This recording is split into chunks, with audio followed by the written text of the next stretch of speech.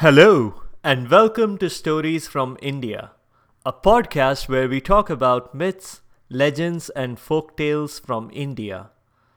I'm your host, Narad Muni, and I'm a mythological character myself. I have the gift of eternal life and knowledge of the past, the present, and the future. By profession, I'm a traveling musician and a storyteller. So, the way I'm doing my job is by podcast. This week, we are going to talk about a story from Tamil Nadu. It's about heartbreak, loyalty, betrayal, a misunderstanding, really poor decision making, and revenge served warm and toasty rather than ice cold. So, let's begin. Kannagi waited at home for her husband, Kovalan, to return. But just like every other day, it was a pointless wait. It hadn't been long since their wedding, but their marriage was already turning sour. It had started quite well, actually. They had just returned from their honeymoon. They had snorkeled in the Andamans, shared a warm hot chocolate while riding a horse carriage through a park, and brought lots of stuff from the souvenir stalls. They got off the ship, and Kovalan carried his bride over the threshold of their home. Everything was still great as they settled into their domestic life. They even tolerated each other's cooking. And then the rift began. And this happened at a poetry festival. While one school of thought has it that poetry festivals are generally boring, this one featured some of the most well-known Tamil poets. Kannagi wasn't much of a poet, but Kovalan was. He dazzled the crowd with one poem after another that he'd just compose on the fly. And then there appeared a lady, Madhavi. She was as much an expert at poetry as Kovalan. The two had a bit of a duel, a poetry duel, which finally ended in a tie and left each person deeply respectful of the other. Kannagi should have seen this as the first sign of the trouble to come. But she had a misplaced sense of faith in her husband. The next evening, when Kovalan claimed that it was poker night with his buddies, Kannagi did not even suspect that he was sneaking off to visit Madhavi. But after a while, when for the seventh evening in a row, Kovalan asked her not to wait up for him, she suspected something might be up. She followed him one evening. When she found out that Madhavi's house had definitely not been hosting poker parties every night, her heart was broken. She prayed for a change in him, but day after day, he continued to disappoint her. He would return home in the morning, drunk, call into work sick, and sleep it off till the evening. And then he'd go to Madhavi again. If a routine like that makes you wonder how they were running the household, it's a really good question. Because very soon, they ran out of cash. At this point, normally you'd expect the wife to do something about an unfaithful husband. But Kannagi held on to her belief that there was still good in him. If you've seen the Star Wars movies, this may remind you of the Queen's faith in Darth Vader, even after he killed all those people. Finally, one day their life changed again. And just like last time, this happened at another poetry festival. Carnegie decided to sit this one out. And Kovalan went with Madhavi, of course. He said to her, "Honey bunny, wait till you hear my poem. You'll love it. I was thinking of you when I wrote it." "Pumpkin pie, wait till you hear mine. It's about you as well," she replied. Madhavi recited her poem first. It was about a boy who had been unfaithful to the girl he loved. She definitely had Kovalan in mind when she wrote it, but the girl in the poem wasn't Madhavi. It was Kannagi that she had in mind. But Kovalan did not realize that. He quietly assumed that Madhavi was silently accusing him of having cheated on her. It's a little silly how the alternative explanation didn't pop into his head, but it just didn't. Maybe he should have been sober. Well, two can play at this game, he thought. He changed his own poem. He had written it about Madhavi, but now he changed it to be about a girl who hurt the boy she loved. And that broke poor Madhavi's heart. The rift between these two was suddenly so wide that Kovalan and Madhavi did not even look at each other anymore. At this point, Kovalan had no choice but to return home. He couldn't very well stay with one of his poker buddies, who didn't actually exist.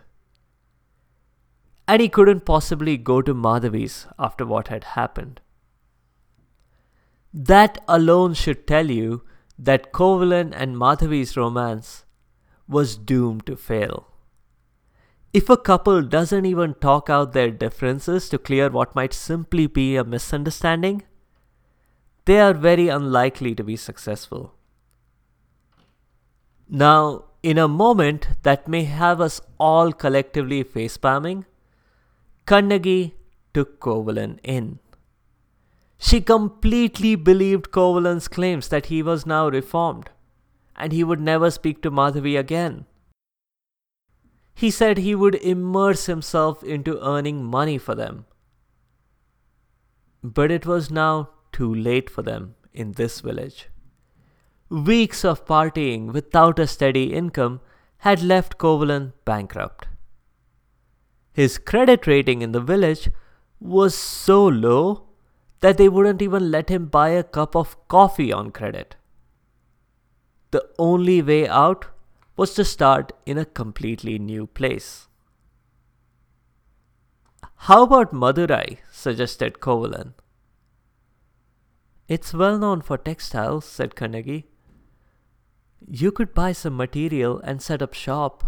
I can help you make cloth." "But we need some money to get us started. How do we buy the raw material and a loom?" asked Kovalan. "Now, if someone has lied to you every day and taken money from home and blown it all away on someone else, you might not want to immediately trust them with more." But Kannagi did. She revealed her backup of a backup plan. She took off an anklet and gave it to Kovalan to sell. "It's pure gold with diamonds inside," she said. "You should be able to fetch a pretty penny with this." "Fantastic," said Kovalan, failing to notice the utter expression of loss on his wife's face. The anklet had held sentimental value to the girl. It had been her mother's. But Kannagi, if the diamonds are completely within the anklet and can't be seen, will a prospective buyer even believe they're there? "They will, Kovalan. Here's the certificate from the jewelers who made it. What's more, all of these diamonds are Kimberly Process certified. No blood diamonds here." Kovalan agreed that was probably enough to convince prospective buyers. They headed off towards Madurai the next morning and made it there in good time. Kannagi was optimistic. Yes, she had had lots of trouble with her husband. She had to deal with a lot of lies. And she knew that ultimately Kovalan had returned to her only because he was annoyed with Madhavi, and not because he had remembered his vows to Kannagi. But she was willing to give their marriage another chance. Hers wasn't just a guarded optimism either. She was thrilled, and she immersed herself into thinking positive thoughts about their new life together. Kovalan went off to the market to sell the anklet, while Kannagi stayed at their new home, an abandoned little hut at the edge of the village. A few hours later, Kovalan returned with sacks of groceries and lots of material for their new venture, and a big smile on his face. "I got a great deal for the anklet," he told Kannagi. "I sold it to the royal jeweler himself." He paused and continued. "It was funny how the jeweler kept asking me if it belonged to someone royal. I laughed it off by saying it belonged to my queen." "Ha ha, oh." He stopped suddenly as a bunch of soldiers stormed into their hut. "Are you the one who sold an anklet to the royal jeweler?" asked one of the soldiers. When Kovalan nodded, they arrested him and began reading him his rights. Kovalan was told he had the right to remain silent. And he was silent, if only out of shock. What has he even done?" asked Kannagi. "You'll have to take it up with the king," said the soldier. "Believe me, I will," she said, and stormed off to the palace, just as she was. She wasn't very presentable at the moment, but Kannagi couldn't be bothered by all that. She had her priorities set right. She got to the palace, but had to wait in line for an audience with the king. After a few hours, when she finally had her chance, she jumped into the problem. "What has my husband done?" The minister, who had a huge book open in front of him, scrolled down to the case and found Kovalan, here, got it, arrested today on charges of having stolen the queen's anklet. "The queen's anklet? That was my anklet that he sold. Where is this anklet that he is said to have stolen?" The article, Exhibit A, was immediately brought forward. Kannagi slipped off the anklet off of her other foot and held it up next to Exhibit A. They were identical. "But then what about the queen's anklet?" asked the king. At this point, the queen decided it would be wise to interject. "I'm not missing an anklet, dear." She showed her ankles, and there was an anklet on each. "Oh my God," said the king. But we can set this right, Kannagi. I'll make sure you and your husband are compensated. You needed seed money to set up your enterprise. I'll provide it. No harm, no foul. All water under the bridge and fault on both sides and all that. Okay?" he asked. Kannagi didn't say anything. The king cleared his throat and ordered a guard to release Kovalan immediately and to bring him here. The guard asked, "Do you want me to bring just his head, or both the head and the body?" That shocked everyone. But the punishment for the non-existent crime had already been carried out. Kuvalen had been beheaded. Kannagi did not cry. She flew into a rage. She cursed the king and the city. Justice, you call this? I'd take Kafka any day. But for now, I'll make you pay. This city will perish, and you, king, will become a dervish.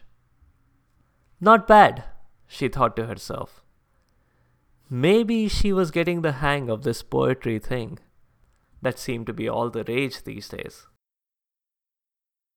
But there weren't any more poetry festivals in her future. Unable to bear the loss of her husband, Kannagi passed on as well. But her final moments were happy, as she thought she would soon be joining her husband in the afterlife. The city of Madurai did perish in a fire, and the king died repentant.